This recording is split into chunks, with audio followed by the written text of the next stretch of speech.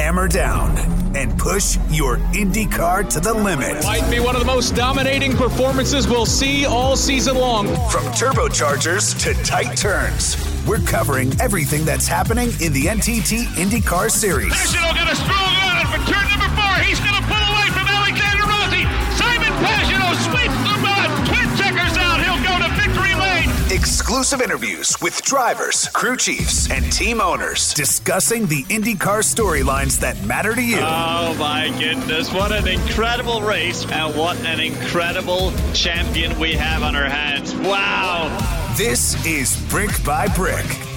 Well, welcome back, everybody. It is that time every Wednesday night right here on Dan Patrick Radio, Channel 211. Me and my cohort, AJ Allmendinger, a.k.a. /2 Bad Boys, join you for Brick by Brick. How are you, partner? I'm doing well. It's another week. I know it's Wednesday because we're doing the show, but that's about the only reason I know what day it is. Isn't it absolutely amazing that you do because of it's almost like living the movie Groundhog Day. Yeah. Every day is the same because there's not anything to judge it against. Let's jump into both some distressing news and some interesting news. First, the most distressing thing.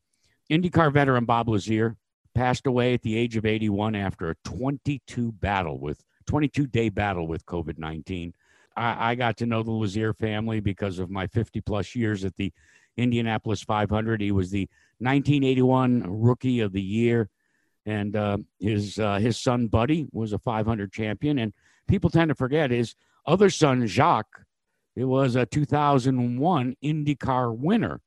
So the racing heritage of the Lazier family, coupled with their transplant from Minnesota to Colorado to open Tivoli Lodge, this is very, very distressing.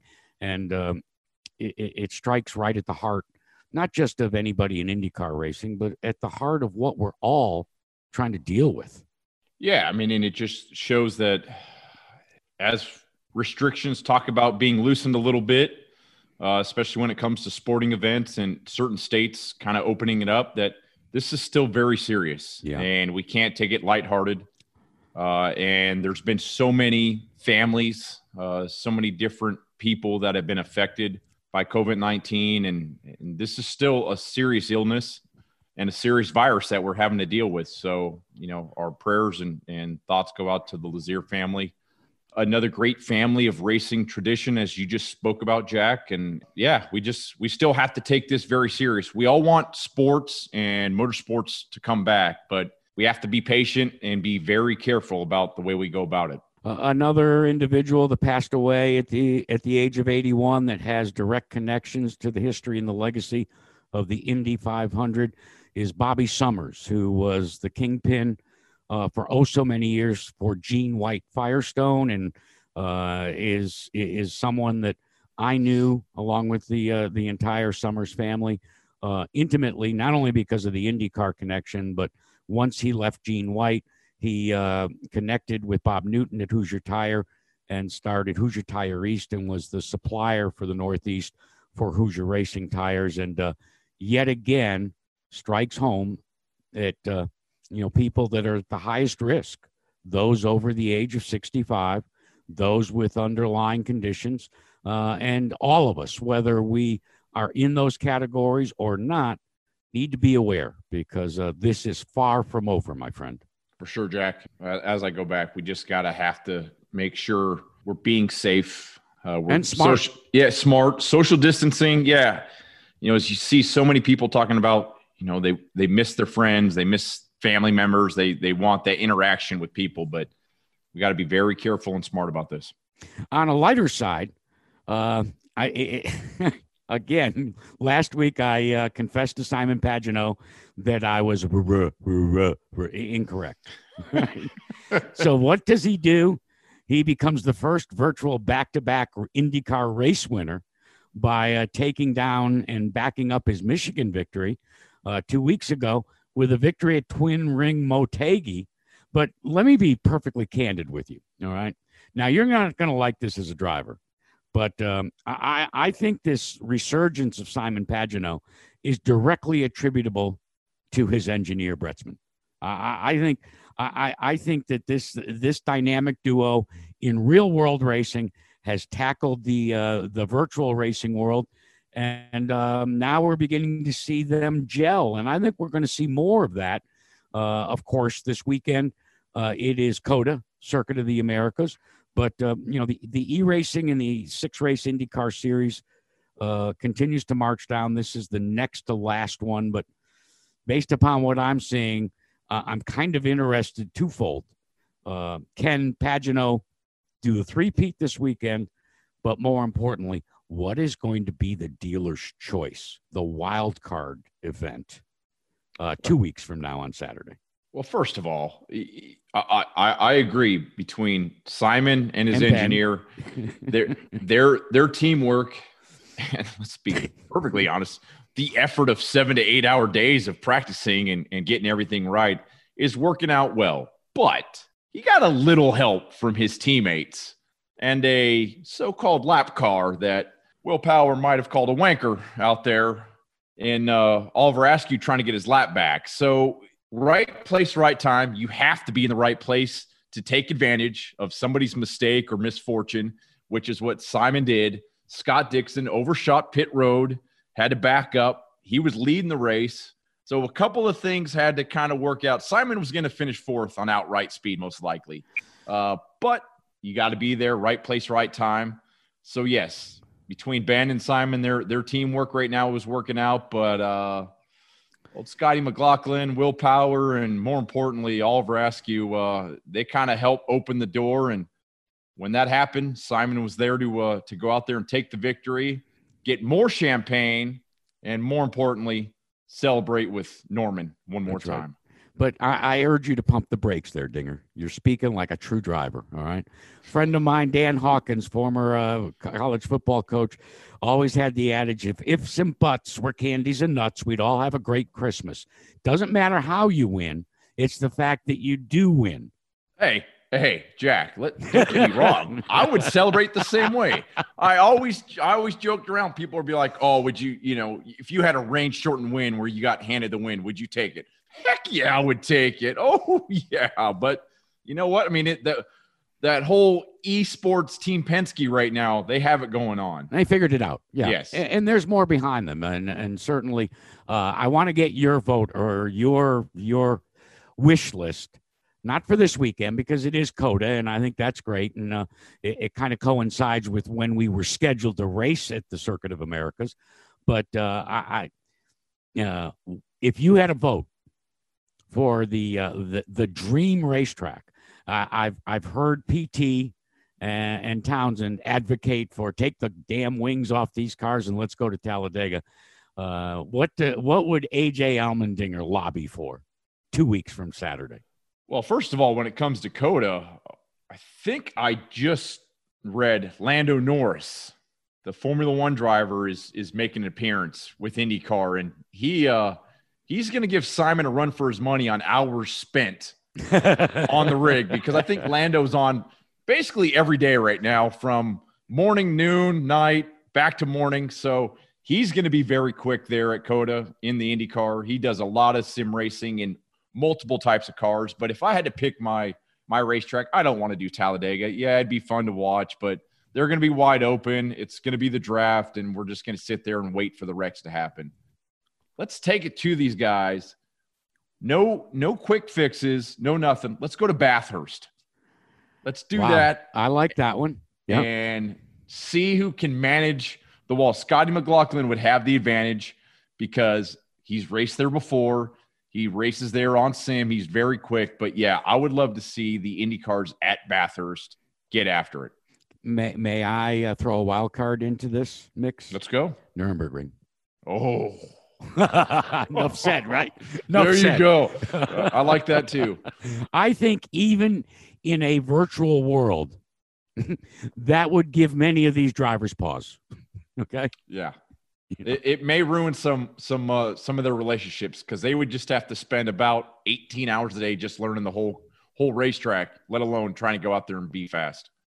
Listen, as you alluded to, we're all navigating some new and uncharted waters with this COVID-19 situation. A lot of places that aren't as afflicted by it as we are here in the Northeast. A lot of talk about reopening.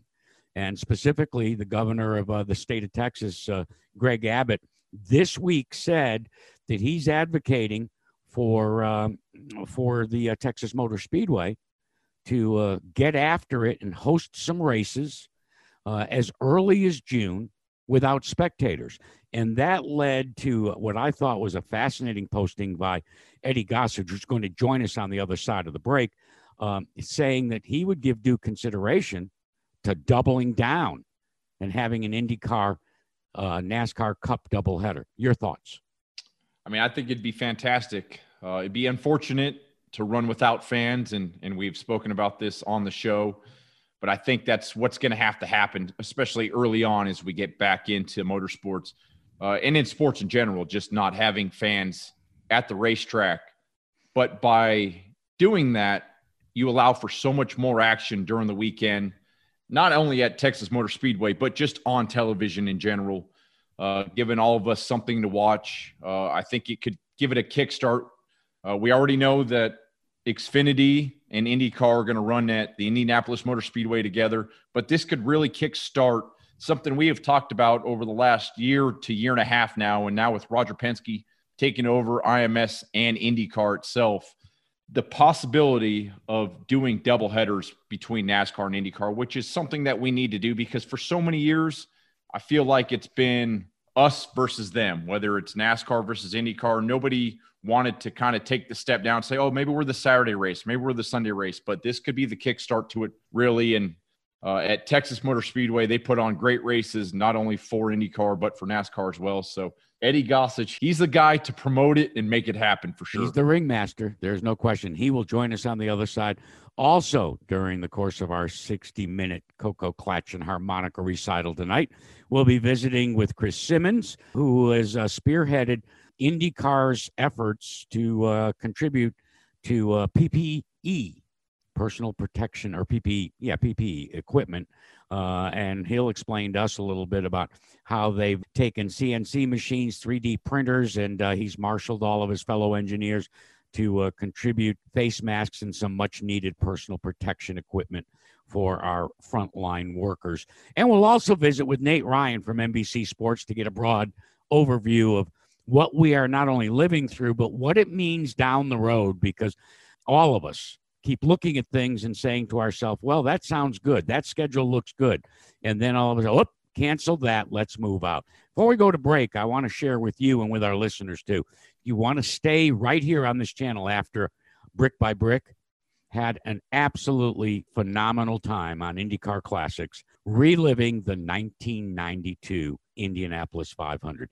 Yes, that's the one where Scott Goodyear finished second by the closest margin in history of the 500, 4/1000ths of a second. We talked to Scott, but more importantly, a long time old friend of mine who was celebrating his birthday this week, Al Unser Jr. and I reminisced and gave a little bit more understanding to what is arguably, and not because I did it, but because it stayed as part of Wide World of Sports through so many years, when that youngster, that toe-headed kid, a second-generation Unser family member, looked up in victory lane and with tears in his eyes said, Jack, you don't know what Indy means. It follows us, so don't go anywhere. Stay right here on Dan Patrick Radio, Channel 211. But coming up next, time for us to visit with the ringmaster. That's the only way you can describe our next guest, Eddie Gossage. This is Brick by Brick with A.J. Allmendinger and Jack Arute. Coming up next, President of the Texas Motor Speedway, Eddie Gossage. As far as IndyCar is concerned, we've got, America's original nighttime IndyCar race, the Genesis 600, coming up Saturday night, June 6th. They haven't planned or announced that far down the road, so we're planning as if we're going to have that race with a crowd and have to do that until told otherwise. Nate Ryan, one of the hardest working people at NBC Sports, covering so many different motorsports avenues. We're hitting the brakes, but we'll be back on track after this.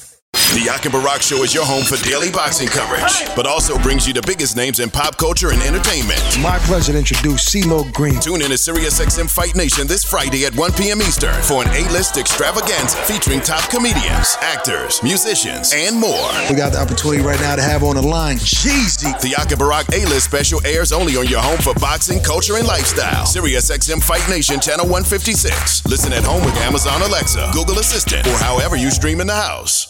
Hi, everyone. Jack Arute here. Please join me tonight at 7 p.m. Eastern Time for IndyCar Classics, where we'll relive the 1992 Indianapolis 500, a race that is famous for the fierce battle in the closing laps as race winner Al Unser Jr. held off second-place Scott Goodyear for the victory by .043 seconds. The closest finish in history, won by Little Al. Here's Jack. I spoke with Unser in the winner's circle then, and now, 28 years later, chatted with him about that memorable day at the Brickyard. Al Unser Jr., who came here in 1989, you heard it earlier, he says there comes a time during the course of a race when you don't care about whether you're going to live or die. What's most important is winning, and he has done it today, something that he has sought for so many years. The Indy 500 for me, watching my dad and my Uncle Bobby have success there all of my life, really. That's all I ever dreamed about. It's all I ever thought about was being able to race at the Indy 500. Welcome to Indianapolis 500 history. You finally got one. Thank you very much. It took me so long to win that race,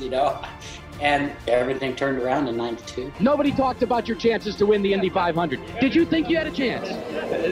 No, not really. Scott got a run on me. We were so close with each other that last lap. It's very, very close. See what happens. It's a two-car race. And so now this is for the win all of a sudden. And all I kept praying for when I'd come off of turn 2 or come off of turn 4, no lap traffic. Little Al will weave all over the straightaway, trying to keep Scott Goodyear away.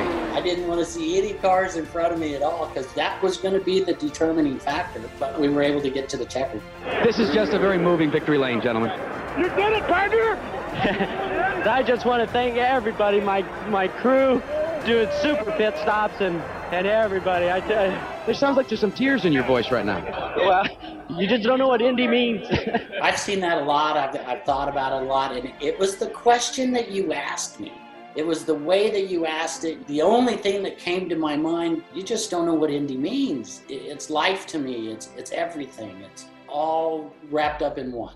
To catch the full interviews, be sure to tune in to IndyCar Classics tonight, coming your way at 7 p.m. Eastern on SiriusXM's Dan Patrick Radio, Channel 211. Welcome back to the only weekly NTT IndyCar Series talk show on SiriusXM. This is Brick by Brick. Welcome back to Brick by Brick. He is AJ Allmendinger. Of course, I'm Jack Arute, and we make it a trio now as we're joined by, and I'm just going to lay it out there, Dinger. Probably the best definition of a true promoter. If you look it up in the dictionary, you would see an 8x10 color photo of our next guest, the president of the Texas Motor Speedway, Eddie Gossage. Eddie, how are you? Oh, well, great, and that's a great compliment, but I wouldn't look up the picture. It's not very appealing. So, hey, listen, you're right in the eye of the storm as things continue to be awfully fluid in this battle against COVID-19. And before you joined us, I brought up the fact that your governor in the state of Texas, Rick Abbott, seems to be advocating to get parts of Texas back in business, and has at least come out and suggested the Texas Motor Speedway get up and operational without fans. Your position and yours of Speedway Motorsports about that idea? Well, it's counterintuitive to the promoter you were just talking about. Absolutely. To have an event without fans. But, Governor Greg Abbott has been very enthusiastic in his support. And, the first step was, would we have the support that we needed? And so he obviously has been very supportive, as have all the other elected officials in the area. The evening news that we all see is from New York. That's where it's produced, and that's where so much of this story has kind of, unveiled itself. And the situation in New York is terrible, but that's not what we're experiencing here, and I don't think most of the country is experiencing anything near that level.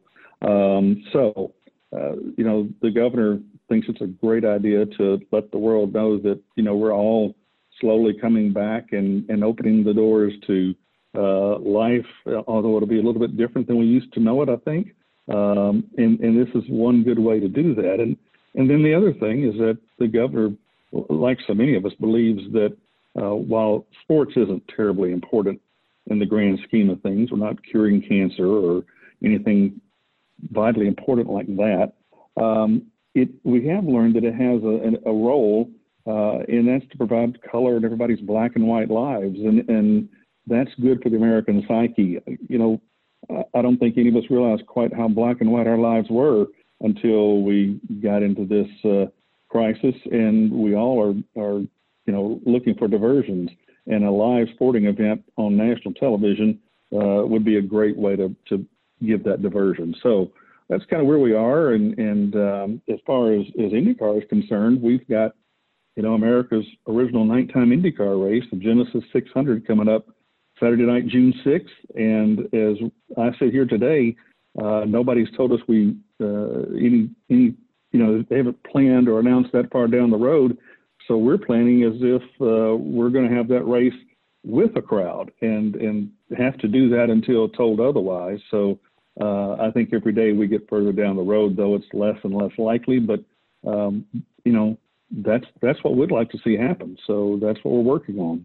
Well, Eddie, speaking on that with the IndyCar race, you came out and said recently, as a couple of days ago, about possibly an IndyCar NASCAR doubleheader that weekend. And as NASCAR kind of tries to figure out what their schedule is going to be and which direction they're going to go and where they're even going to reopen their season, you spoke about having the doubleheader there. And what are the benefits to that? And are there negatives also? Well, I'm sure there's some negatives I haven't thought of. For instance, I know with the NASCAR races of late, we've used the traction compound on the racetrack in the turns.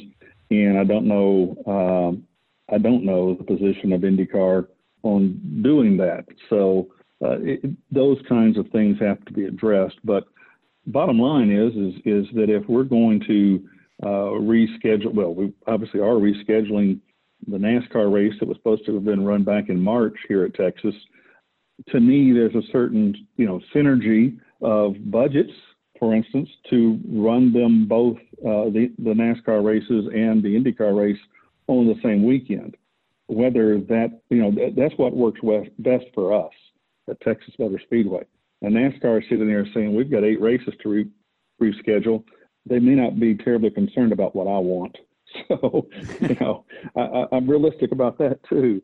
Now, I got to go back, 20 some odd years. I've talked to NASCAR over and over and over about an IndyCar Cup doubleheader, and I've talked for 20 plus years to all the various administrations I've dealt with at IndyCar about the idea.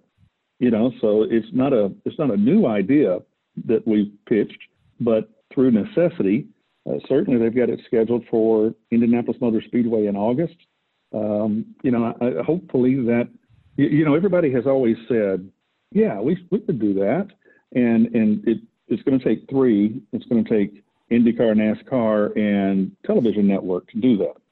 So as I talked to Mark Miles, as I talked to Mike Helton and Steve Phelps, as I've talked to Sam Flood at NBC, they all like it. And you go, okay, well, great. This should be easy. Let me get us all together. Well, I don't know if we get together. Well, let's get on a phone call together. Yeah, I'm busy that day. It's like they're almost afraid to have the conversation because they know they'll wind up doing it. And there's just a little bit of resistance to, oh, you mean for real?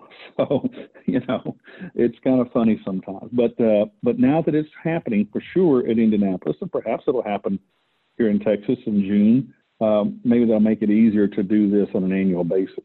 Eddie, there's no question that trying to, as you just alluded to, trying to bring all the parties involved together, it's like herding cats.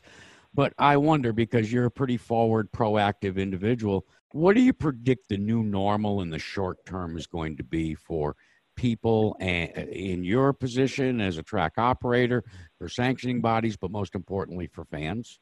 Jack, that's a tough one because I can sit here and say, well, we've got a big place. So, we've got 135,000 seats. We'll sell 60,000 tickets, and that gives people room to, spread out. But I don't think they're going to do that for the Michigan-Ohio State game. I'm pretty certain they won't do that for Duke, Carolina when we get to basketball season. I'm 100% certain that the guy that owns the football team across town here from us isn't going to do it with the Cowboys. They're going to try to sell the place out. So it's going to be interesting as we go forward is what's the appropriate and normal thing to do. I tend to think, because American people are very forgiving, is that in short order they'll go back to life as we knew it before. We'll see. It just it depends on the vaccine and things of that nature that I don't pretend to know anything about.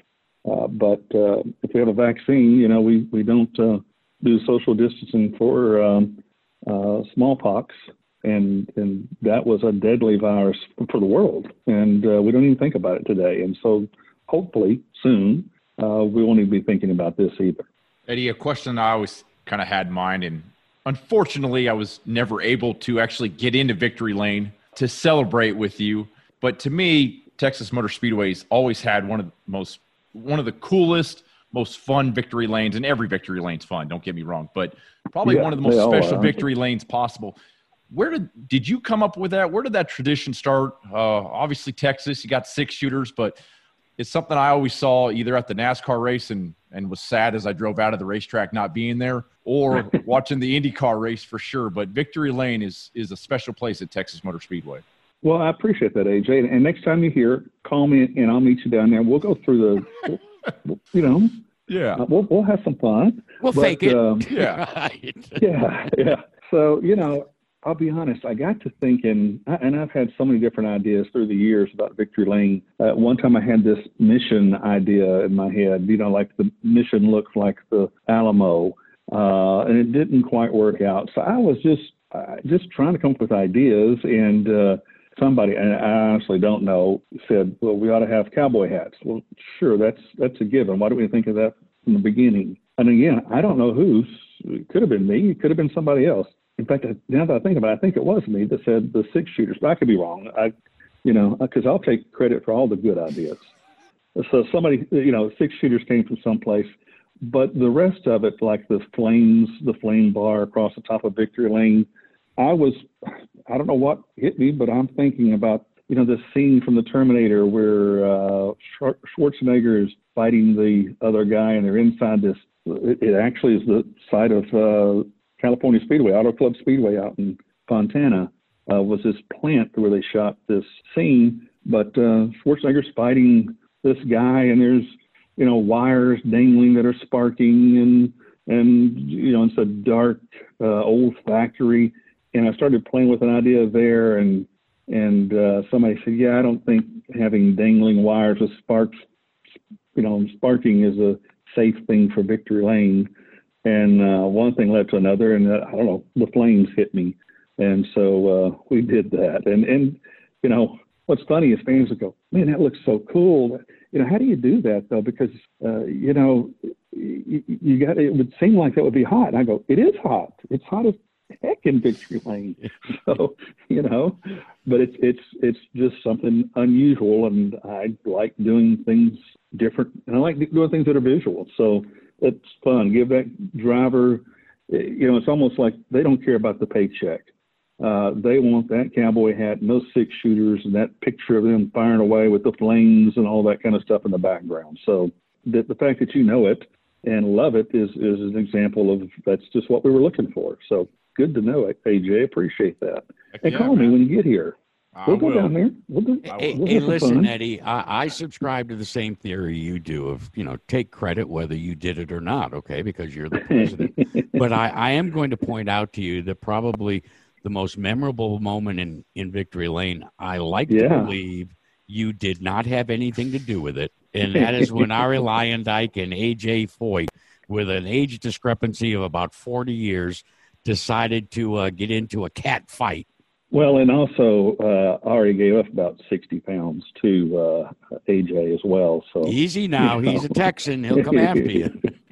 I'm going to tell you, for a big guy, he's pretty quick, because I saw him coming, and I was like, I need to stop this. And before I could get there, he was on Ari, and it was on. So, listen, we're glad you're safe. It's fun. It's been enjoyable to visit with you and get a perspective of what this continuing moving target presents in terms of using the appropriate language, challenges. I hate that word, that you as a track operator face, and wish you nothing but the very best. And hopefully in the very near future, we'll be able to meet in person. Thanks for joining us on Brick by Brick. Look forward to seeing both you guys. I love Indy cars, and the thing I want the most is to run the Genesis 600 Saturday night, June 6th, with the crowd on hand and NBC broadcasting the race, and have another photo finish like we seem to always have with the IndyCar series. So got our fingers crossed. Thanks, Eddie. Thank you, Eddie. Appreciate you guys. This is Brick by Brick, and I'm Jack Arute along with AJ Allmendinger. Joining us now from NBC Sports, and he provides a broad overview of the world of motorsports, but we're going to drill down specifically into the IndyCar landscape with our next guest, Nate Ryan. Nate, thanks so much for joining us, and a quick update. You and your family are well, and you're surviving this self-imposed quarantine? We are surviving. I appreciate you asking, Jack. We're doing well, and in many ways, even though there's no racing on the track, I've never felt busier because there's just so much news. Even though it's not all great news, there's a lot of things to do for NBCSports.com. Nate, I miss your sport coat. That they would always put the sport coat on for NASCAR America. So I miss seeing that. Hopefully get to see you soon. But speaking on that landscape, how has this virus and what we're going through in this pandemic right now really been affecting the teams and drivers? Obviously there's the schedule changes, and that's always a moving target. But as you speak to these drivers and teams specifically, how is it really changing what they're having to do? I think that it's obviously affected their daily routines, AJ, and that they suddenly have downtime that they, as you well know, they would never have during the course of, say, NASCAR 36-week schedule or IndyCar, the several months that they run. And they filled a lot of that void with iRacing, obviously. And, when I talk about things that are keeping us busy right now, maybe for some people, some fans, it's not what they really want, because I've heard people refer to it as fake racing, but it's keeping narratives alive. It's keeping sponsors and teams and drivers relevant and in the spotlight, giving them exposure. Roger Penske said that on Mike Tirico's show Lunch Talk Live on NBCSN last week about how he really views iRacing. It's great because it fuels the competitive fire that drivers have, and even some engineers at Team Penske have. They're helping out their drivers to win, but it's also really bottom lining it. It's helping sponsors stay in the spotlight and teams stay relevant, as Roger Penske put it. So I feel like that's been the bulk of it, AJ. It's just a lot of iRacing and a lot of wondering, I think, about when the real racing will return. Nate, I find it fascinating, though, because, look, we've all enjoyed it because in the beginning, we had just crossed the Sahara and we were parched. So iRacing, we kind of embraced it. We accepted the net coding and some of the craziness that goes with the virtual world. And I, too, listened to Tirico's interview with Roger. But I just kind of wonder out loud, have we burned the wick down on the iRacing candle to the point where we're going to have to reinvent it or repackage it to sustain this if this goes any further and any longer?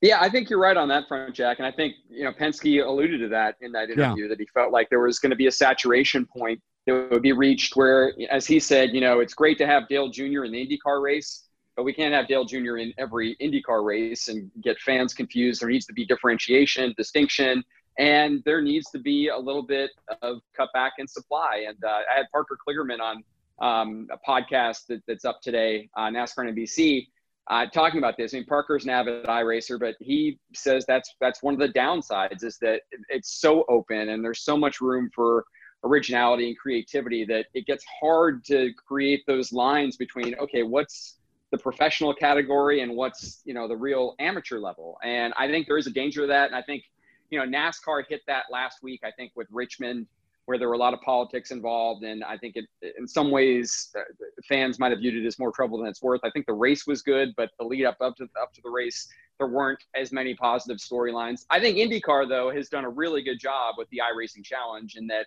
it's not tracking exactly with the IndyCar season. They're going to different tracks like Michigan, like Twin Ring Motegi. They're bringing in drivers that, you wouldn't normally see in IndyCar fields, like Jimmy Johnson, like Kyle Busch, like Dale Jr. So I think there's an avenues for it, but your point's well taken, Jack. I think there can be too much.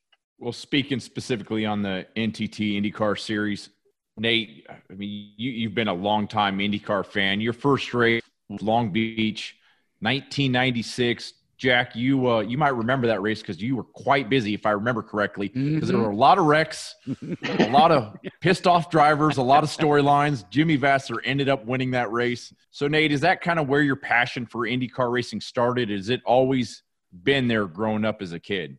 Yeah, no, I grew up in the Midwest primarily, AJ. I moved around a little bit, but I spent enough time in the Midwest to sort of develop an appreciation for the Indy 500.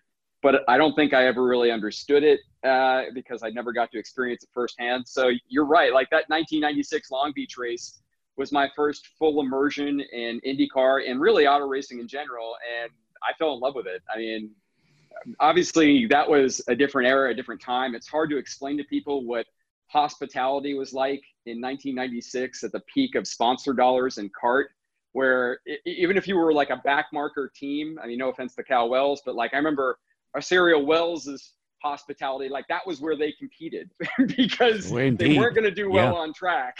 But like their Seabass was going to be really, really competitive compared to like Newman Haas or Penske or whoever. And just like that was an intoxicating atmosphere. And it felt like the event that it always has been, that Long Beach always has been and still is to this day, sadly not this year. But that race was a great one too. I remember Vasser won after Gilles de Ferran dominated the race for Walker Racing. And that was my first experience with understanding that a 5-cent part, as they described it, broke with like 4 laps to go, and that cost de Ferran the victory. So it was a full experience in education and racing for me. Dinger, Nate's being very, very kind because when he and I have visited before on some of these SiriusXM platforms, he prefaced it always by saying, yeah, I loved IndyCar racing. I grew up watching you on TV.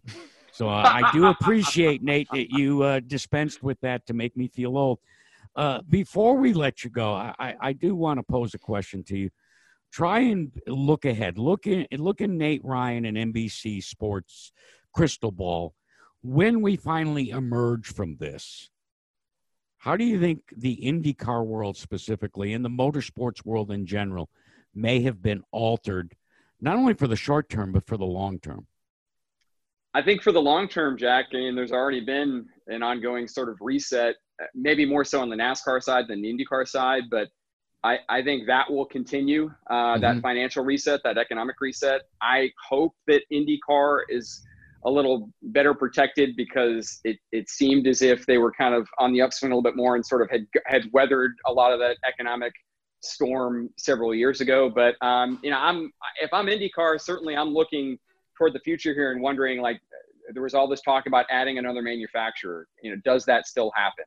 And I don't know if we have clarity on that. I mean, certainly having Roger Penske involved in that series as the owner changes the game a lot. But, I think that IndyCar, I think, is secure enough, and it's got the Indy 500, and presuming that everything goes off the way we're expecting over the next few months, that's still a good bedrock to lay your foundation on. But there's so many unknowns, and it's hard to sit here in late April and predict where it'll be. But I'm optimistic. Are you going to have any rest once motorsports starts? That's what I want to know. Nate Ryan, one of the hardest working people at NBC Sports, covering so many different motorsports avenues. Will you get any rest, or are you just taking it all in right now because you're not going to have any once racing starts back up? I don't want to say I work any harder than the guy who does IMSA, IndyCar, and NASCAR broadcasting and drives a sports car as well. AJ Allmendinger, the hardest working man probably at NBC Sports Group. Definitely harder working than me. I'm trying to get some rest in here and there now because I think once this gets going, and I think we're seeing the ice start to thaw a little bit, and it looks like late next month NASCAR could get in the swing of things. You're right, AJ. I mean, our tongues are going to be wagging for the next several months, but I think we're all looking forward to it at this point, or at least we say so right now, right? How many events do you think we will witness whenever this shortened season starts that'll be combos, i.e., as we spoke to Eddie Gossage earlier, right? The possibility of having IndyCar and NASCAR join forces to try and deliver to the fans, to sponsors, to teams, a sustainable number of events so that they can remain profitable. I mean, that's a great silver lining, Jack, is that Roger Penske had been talking about that really since he took over at IndyCar. And now, unfortunately, because of the situation involved, it's forced NASCAR and IndyCar to get more collaborative. It's good because I think it's what everybody wanted to see. It's just sad for the circumstances. But to answer your question, I think obviously we're going to see it hopefully in Indianapolis in July with the Xfinity race and the IndyCar Grand Prix. I think you're right, Texas. And I know you guys had it on Eddie Gossage, and he seems optimistic about making that happen in June. I think you could see it in a couple more places.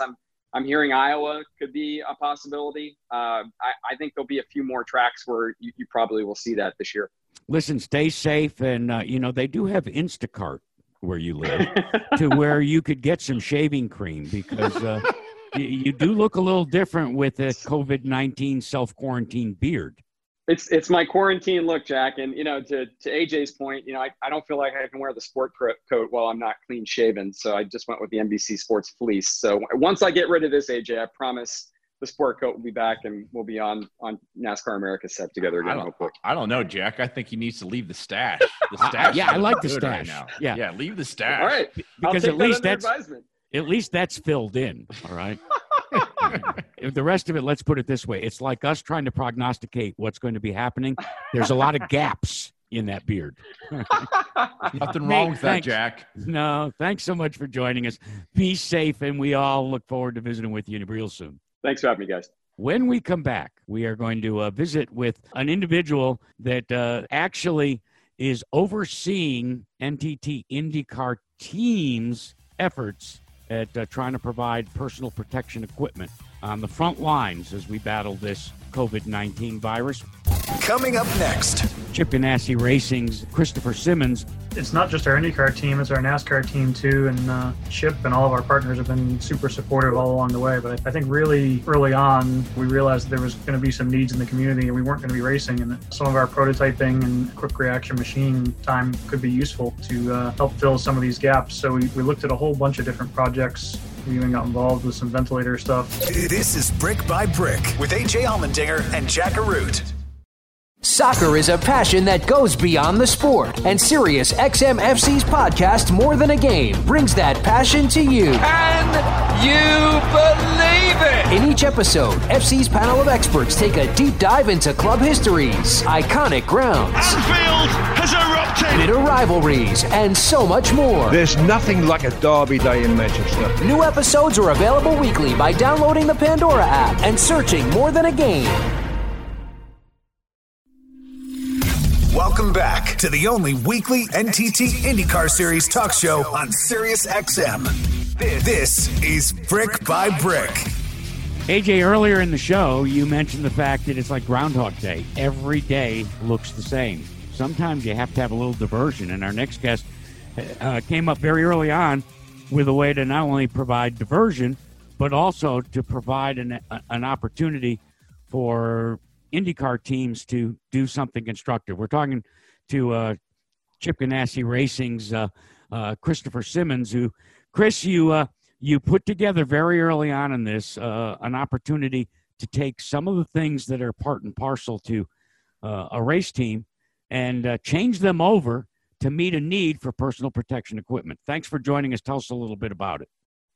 Yeah, it's not just our IndyCar team, it's our NASCAR team too, and Chip and all of our partners have been super supportive all along the way. But I think really early on, we realized that there was going to be some needs in the community and we weren't going to be racing, and that some of our prototyping and quick reaction machine time could be useful to help fill some of these gaps. So we looked at a whole bunch of different projects.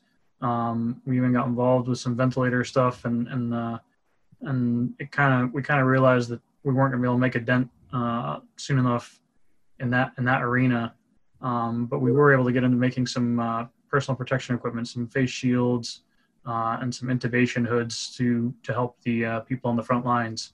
Do you have a set number that you make per day, per week? And when you get done, where do all these get distributed at?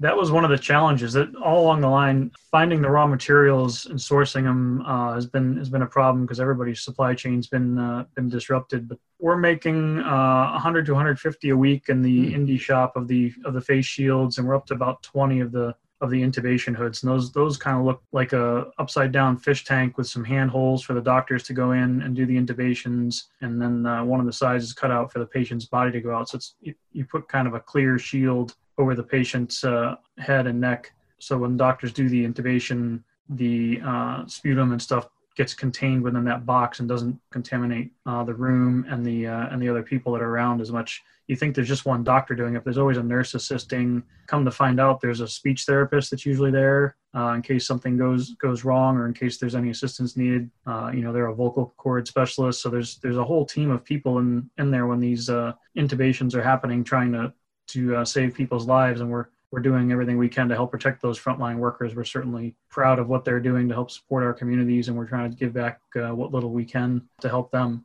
Our NASCAR team's also been printing face shields down at their shop. The distribution's been a few different channels. Some of it's grassroots. People know nurses and doctors and have connections, but we've also worked in Indiana through the IEDC, the Indiana Economic Development Corporation, put together a COVID-19 response program for all the businesses in Indiana. And we've been able to work through them on some distribution. And proud to say that we were able to deliver over 100 face shields straight to IU Methodist at one point. IU Methodist has a great history with the Speedway and with IndyCar racing. We were able to distribute those to them, and they got deployed to their emergency department and also to their bone marrow department to help the doctors and nurses down there. So, it's a drop in the bucket compared to what's needed, but it's helped fill the gap while their supply chain is disrupted. And they were certainly happy to have them. And it gave us something to do and something that was productive in this fight. Chris, I find it interesting. And look, we've heard an awful lot about, sourcing the raw materials necessary, but leave it to engineers. Leave it because you guys do think differently. I'd be interested in how you gathered the data and information necessary to be able to come up and design things. A face shield I get, but intubation hoods get a little bit more complex. So how did you source the info for that? There were some designs available online. We looked at those and we looked at some of the needs. We had some connections to anesthesiologists. One of my college roommates happens to be an anesthesiologist up in Boston, actually in the Providence area now, but we're able to just gather some information through networking and brainstormed it around. And we've tried to fit the capabilities we have with what we can produce and what can make the most impact. So the NASCAR team is making a slightly different design of face shield than what we're making. They've got some different tools down there, and they've done some distribution to the local hospitals and also to friends and families. One of the guys is from the Tennessee area, and they've shipped some parts out to one of the hospitals and to some friends there. And we're just doing everything we can to support the people on the front lines in this fight against COVID-19. I can't say enough about how our partners, not just CHIP, but certainly CHIP, but all of our other partners, NTT, PNC, Husky Chocolate, McDonald's, First Data, they've all just been so supportive of these efforts. And they're calling us for updates on them now they know we're doing it. So they're very proud of what we've been able to do and happy to help support in any way they can.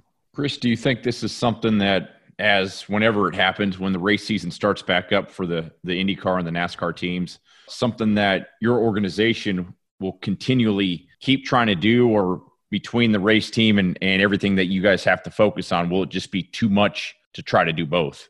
It's something we could continue for sure. It's looking like the supply chain on the hospital side is starting to pick back up. But it's going to be a while before that's all fully back going. We've had calls even from dentist's office looking, hey, can we get some of your face shields? It looks like your design would fit with the glasses with the lights on that we need when we go back to work. So, a lot of the dentist's office have contributed their PPE to the hospitals and doctors. So there's still going to be some needs down the line. As long as we can get the raw materials, which is looking pretty good right now. Some of our partners in town have been real good about getting the polycarbonate to make the clear parts of the face shields that we need. the NASCAR guys. We've gone back and forth with them and on some different designs, and we've both used some of our partners' tools, Siemens, to do some mods to some of the designs we found to make them easier to manufacture and also more effective. So this is something we could continue into the season. Obviously, we'll have less time to devote to it as we go along, and the supply chain for the hospitals and doctors and